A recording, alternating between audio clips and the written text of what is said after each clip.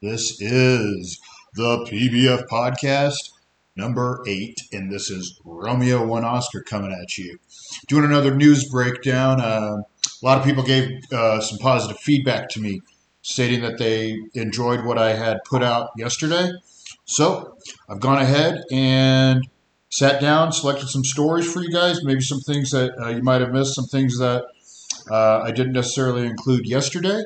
But overall, just give you guys another peek into what's going on in the news. Maybe some things you didn't see if you're still messing around with what we like to call the corporate controlled mainstream media.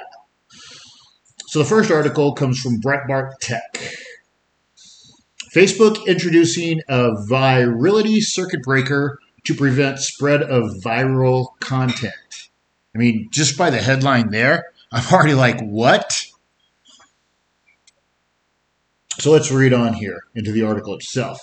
According to a recent report from the Interface newsletter by Verge reporter Casey Newton, Facebook is piloting a new program that will monitor viral posts that gain millions of views to ensure they don't violate community standards.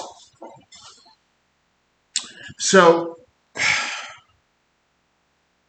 this is just, it's so troubling even reading the introduction here. They are saying that Facebook now will determine if there's a problem with an article being spread. Of course, this is going to be disseminated out under the auspices that they're just protecting you from misinformation. But what really is misinformation at the end of the day? People have different opinions, so it becomes subjective, totally subjective. And I don't know if any of you saw the report that I think it was either June, July, from Project Veritas, did an excellent report digging into some people that worked with Facebook. These individuals were very, very biased. They were saying things too as well as how they were banning people just for wearing something that was like "Make America Great Again" or things that were positive in favor of President Trump. These are the people who are going to decide that your viral post potentially violates their standards. See, the standards always shift. And here we're seeing it again. Now it's shifting because, oof, that's just spreading too much. How can we let that happen? So, of course, here, I'm going to read a little bit more from Newton's article. Still, tech platforms probably have more tools to manage the spread of misinformation than they're using today. In its report, Fighting Coronavirus Misinformation and Disinformation, the Center for American Progress, look that up, Center for American Progress. Again, it's regressives going under the moniker of progress. Lays out a trio of suggestions for doing just that. They are virility circuit breakers.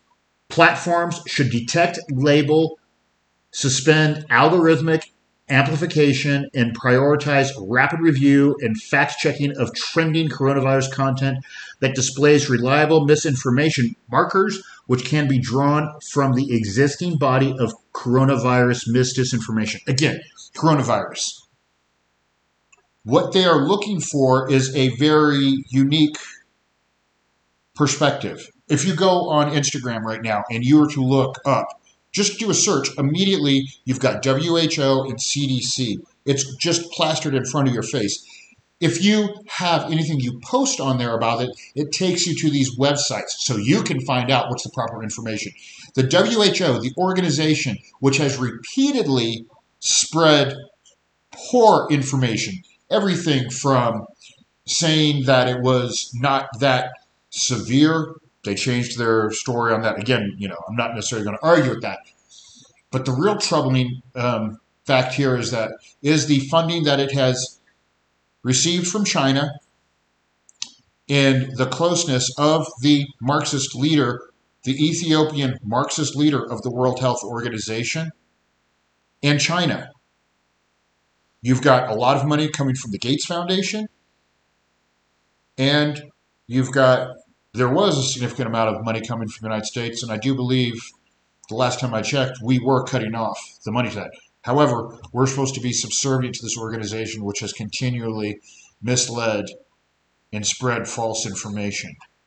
But that's going to be the information that we're going to be told if we're speaking out against is mis and disinformation.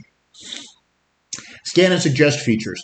Platforms should develop privacy-sensitive features to scan draft posts. So as you're typing something, detect drafts discussing the coronavirus and suggest quality information to users to provide them cues about being thoughtful or aware of trending disinformation prior to publication. I'm going to read that again. Listen closely. Platforms should develop privacy-sensitive features to scan draft posts, detect drafts discussing the coronavirus, and suggest quality information to users or provide them cues about. I laugh every time. This is Big Brother just popping right in there. Subject matter context editions. Social media platforms should embed quality information and relevant fact checks about posts on coronavirus topics. Providing in-post context by default can help equip users with information they need to interpret the post content for themselves. So they don't agree with your perspective. They're going to give you a better perspective. They're going to detect if you have wrongthink, and they're going to fix your wrongthink for you. Your cartel overlords of YouTube, Facebook, Twitter, Instagram, they're going to detect when you're typing the wrong things. Now, here's something interesting, too, in this article. New York Times, it was reported that Facebook is also working on an app, AP, I guess it's app. They just spelled it wrong here. So I wasn't sure if it was Associated Press. Again, it was reported that Facebook is also working on an app political advertising kill switch to be activated if President Trump questions the legitimacy of the presidential election results in November. So the guy that they told us wasn't going to win the election and wouldn't accept the results in the last election, the person that he defeated in the election has done nothing but nonstop question everything is okay. You got that? She's on the right side. In a staff meeting later that week, Mr. Zuckerberg told employees that if political figures or commentators, tried declaring victory in an election early, Facebook would consider adding a label to their post, explaining that the results were not final. I don't know if you remember the last election, too. It took forever, even though the election was already determined, who was going to say it. But, hey, not until those people call it will Facebook say it's okay, even if it's clearly a victory. Facebook would consider adding a label to their post. I already said that. Okay. Of Mr. Trump, Mr. Zuckerberg said the company was in unprecedented territory with the president, saying some of the things that he's saying that I find quite troubling. Since then, executives have discussed the kill switch for political advertising, according to two employees, which would turn off political ads after November 3rd if the election's outcome was not immediately clear, or if Mr. Trump disputed, there we go, or if Mr. Trump disputed the results. So, only Mr. Trump. If Mr. Biden questions it, or anybody on, well, obviously it's not going to be Biden, it's going to be somebody feeding him what to say. This is crazy stuff, friends. But this is what we have gotten ourselves into. And it's only getting worse. I mean, I don't know how many times I've said this, but I keep saying it's going to get worse, and it gets worse. And it will continue to get worse. It's a media cartel with a lot of money. Now, here was something that I stumbled upon. I have never heard of this magazine before. Maybe some of you in the audience have. It's a magazine called Mel Magazine. And this is how it positions itself. There's no playbook for how to be a guy, so at Mel, we're trying to figure out how to live without one. A lifestyle and culture magazine, we cover sex, relationships, health, money, work, culture from a male point of view. This is the fun part. Even though we're not all male and aren't entirely sure what male should mean anymore. Even though we're not all male and aren't entirely sure what male should mean anymore. And I'm sure all of you can recognize where that's leading. I mean, toxic masculinity the worst stuff out there, right? Gillette commercials. And the funny thing is that this was founded in 2015 in LA by the Dollar Shave Club. So I guess it wasn't an anomaly what Gillette did with that toxic masculinity. So there's an article that they put out, and it's called "The Kids Are Alt-Right When Your Star Pupil Gets Red-Pilled."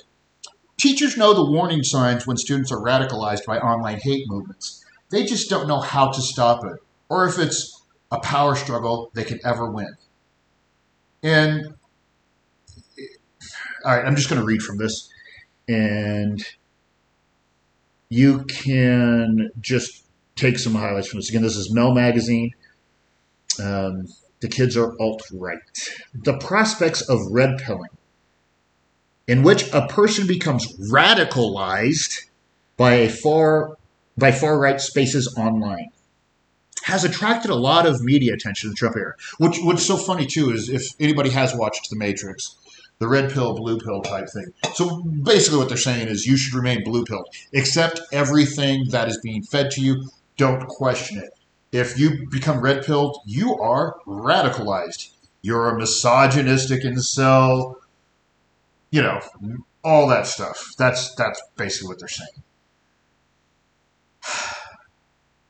So in the article it says, generally though, the focus tends to be on an adult individual who has been radicalized, again, because we don't know what male means, so they must have been radicalized, or the impact on their partners or parents. There's been less attention paid to the unique position of teachers who find themselves faced with radicalizing students.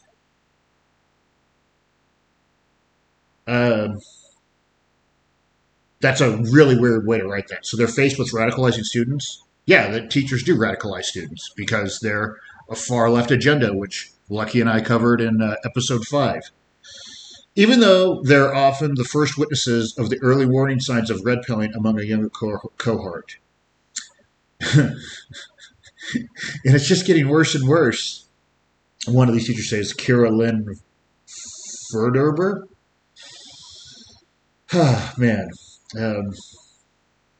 It's insane, and it only gets more insane here. So I'm going to read a little bit more. Often, it's hard for teachers to tell whether a student is being truly red-pilled in the sense that they're being radicalized online, or whether they're parroting the views that they've grown up with in their conservative households.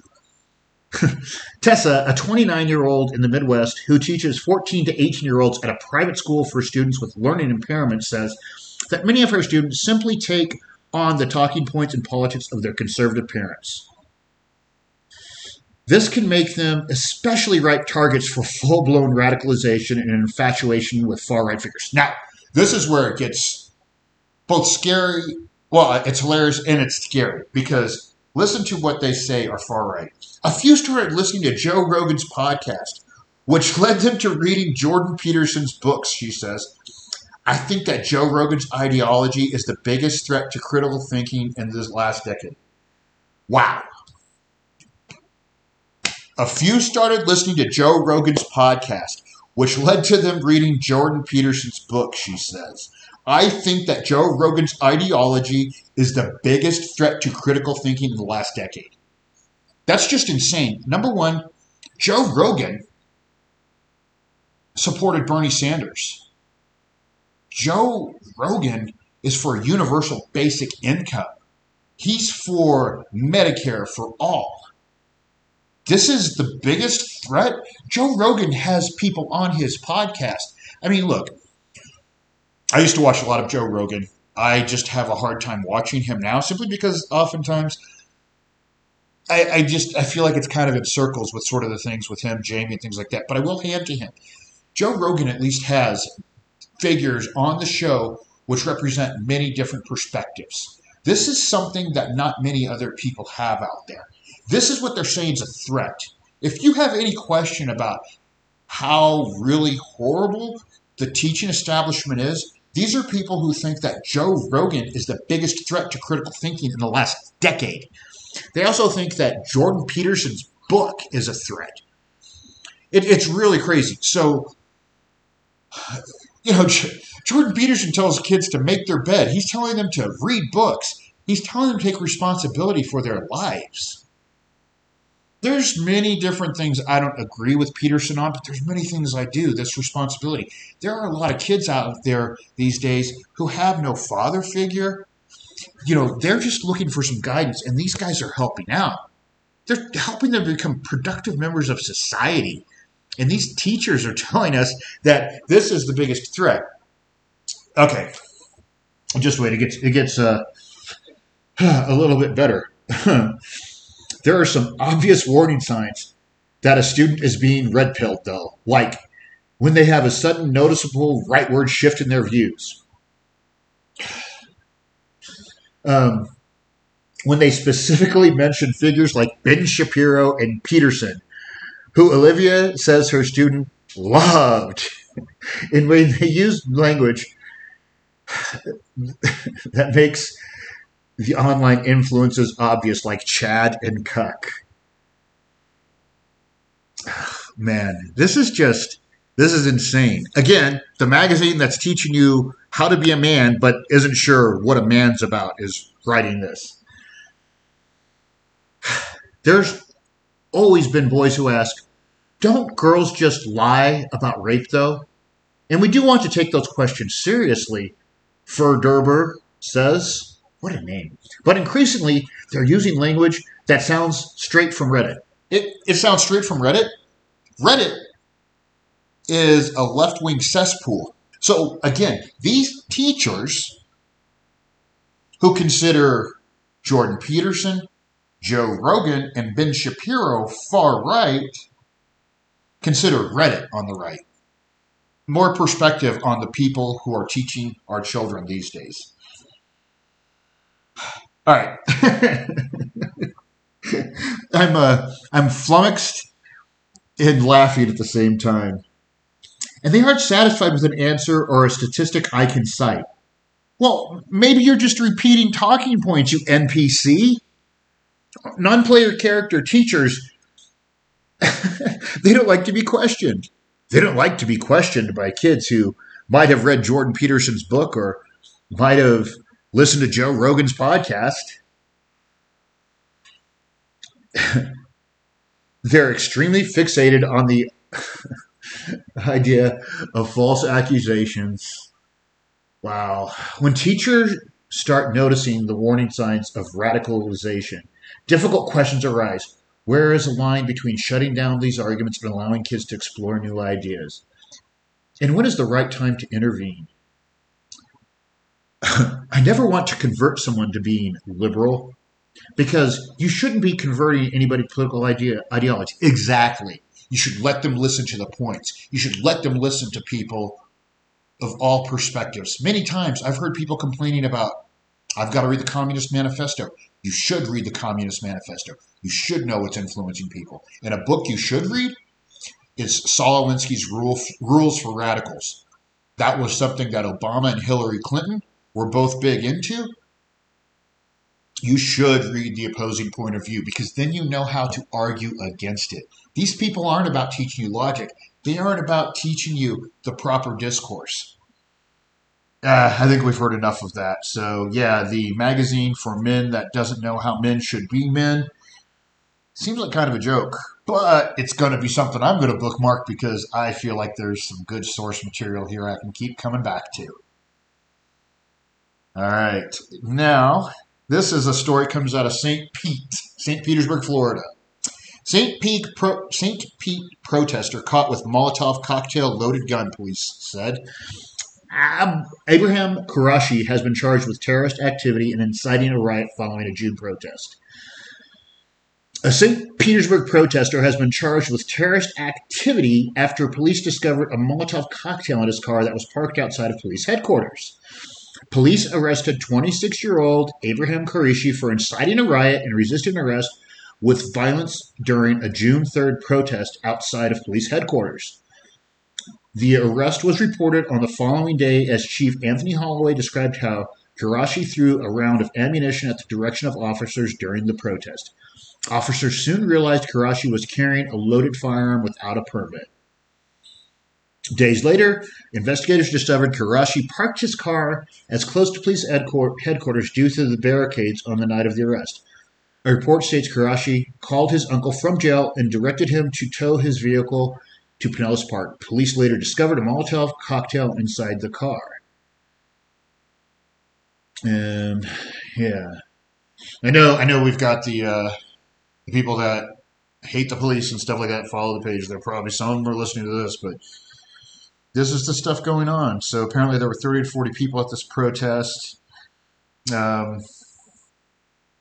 according to court documents, Karashi outside. One video, according to court documents, shows Karashi outside the police department with his rifle captioned "Stay home." Huh. Very interesting. Another allegedly shows Karashi holding a firearm passing by the old St. Pete police building with the caption, "Thinking about." Wow. A third video shows Karashi driving by the new St. Pete Pier with the caption, "Pigs guarding the pier. I ran a few nights ago." The video allegedly then shows Karashi panning the camera to a Molotov cocktail and a rifle. Wow. And so this gets a little bit better. So just this week, police say they arrested Karashi's roommate for setting off a Molotov cocktail in a St. Pete parking lot. Sean Francis Ziegenbein, wow, that's a Irish German name if I've ever heard one, is charged with making or discharging a destructive device. So, seems like a fun place to hang out. I think the point here, though, is that a lot of people are like, oh, they're not arresting these people. No, they are. It's just not making national news because it goes against the narrative that the controlled media and the allies of the Democratic Party who are in the media don't want you to hear. You know, it's not as if these people want these people arrested. They are seeking an overthrow of the government. Many of these people at CNN, MSNBC, across the board, these people do not want us to live in the country we live in. They support these movements. They support riots. All right, on to another arrest. Portland BLM thug who kicked innocent man in the face arrested, charged with 3 felonies. Black Lives Matter writer who was caught on camera kicking a truck driver in the face in a vicious, unprovoked attack last week in Portland has been arrested on multiple felony charges. And this is something that Nat G and I talked about in our podcast the other day. Marquise Lee Love turned himself in Friday morning after detectives in the Multnomah, I don't know, sorry, Portland people, County District Attorney's Office coordinated with his attorney, Fox 12 reported. Black Lives Matter agitator, insurgent, was booked into the Multnomah County Jail on charges of second-degree assault, coercion, and riot, according to Portland police. His bail was set $260,000. So we know kind of, the background. The guy he kicked was trying to defend a transgender who blamed Tifa was robbing. And when he was trying to defend, they attacked him. He got into his vehicle. He wrecked the vehicle. I still haven't seen exactly how the vehicle wrecked. They got him from the vehicle. They beat him. They tackled his girlfriend, Tammy Martin. And let's see, the attack left Hayner with head wounds, 3 broken ribs, and 2 black eyes.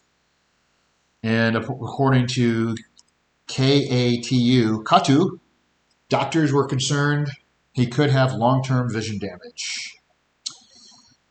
And what's funny too is I don't know how many people know this. We've posted some of this stuff up to Telegram, but the suspect fled the scene after the assault. He later took to social media in an effort to rationalize behavior and to beg for bail funds. And this was what was funny. He posted a Snapchat. Might go to jail for murder tonight for a racist when all I did was fight him. Look it up on Twitter. Put money on my books and come see me. So running up behind a guy and punching him in the face is fighting, according to these people. Again, we said the other day, you can't stop in these situations unless you've got a large enough group. The mob will harm you. So, anyway, yeah. Glad to see that guy's off the street. All right, and the last one, since we have a high former military audience here. Shocking betrayal. Former Green Beret charged with spying for Russia over 15 years. Alleged crimes, a shocking betrayal by a former Army officer. Officers. Okay. Day after a major China espionage case. Yeah, I don't know. People heard about that. A guy in Hawaii was arrested. A former Army Special Forces officer was charged Friday with conspiring with Russian intelligence officials to leak U.S. military secrets over a 15-year period that began under President Bill Clinton and ended under President Barack Obama. It's crazy. It's so long. But I mean, my fear, too, when I see stuff like this is, I mean, I'm glad that he was caught, but who knows what information he gave away, right? And how many more people potentially are there out there? Because you know they're always trying to get people, whether it's China, whether it's Russia. And I'm sure there's other places, too, you know? All right. So, from 96 to 2001, during that time, Devins periodically visited Russia and met with Russian intelligence agents, said the DOJ. Devins reportedly received a code name from the Russian government and even signed a statement attesting that he wanted to serve Russia. It's crazy. Can you imagine? And then especially somebody that's a Green Beret. The announcement came just days... Oh, okay, here's the other one. Just days after DOJ announced the arrest of a former CIA officer, Alexander Yuk Ching Ma, in Hawaii, on charges of spying for China. 2 espionage arrests in a week. Let's see. So let's talk more about this one specifically. So Devins violated his oath as an Army officer, betrayed the special forces, and endangered our country's national security by revealing classified information to Russian intelligence officers, providing details on his unit, and identifying special forces team members for Russian intelligence to try to recruit as a spy. Man, what a turd. Our country put its highest trust in this defendant, and he took that trust and weaponized it against the United States. Man, crazy. So, he's accused of providing intelligence that he obtained as a member of the Army, including information about his chemical and special forces unit. After leaving in 2008, Devins disclosed to Russian intelligence agents classified information about his previous activities while deployed with Russian special forces, while deployed with special forces, with names, details about his former team members, so that Moscow could evaluate whether to approach the team members as if they would cooperate with Russian intelligence. And what I understand too is this guy was over in Georgia and some other places.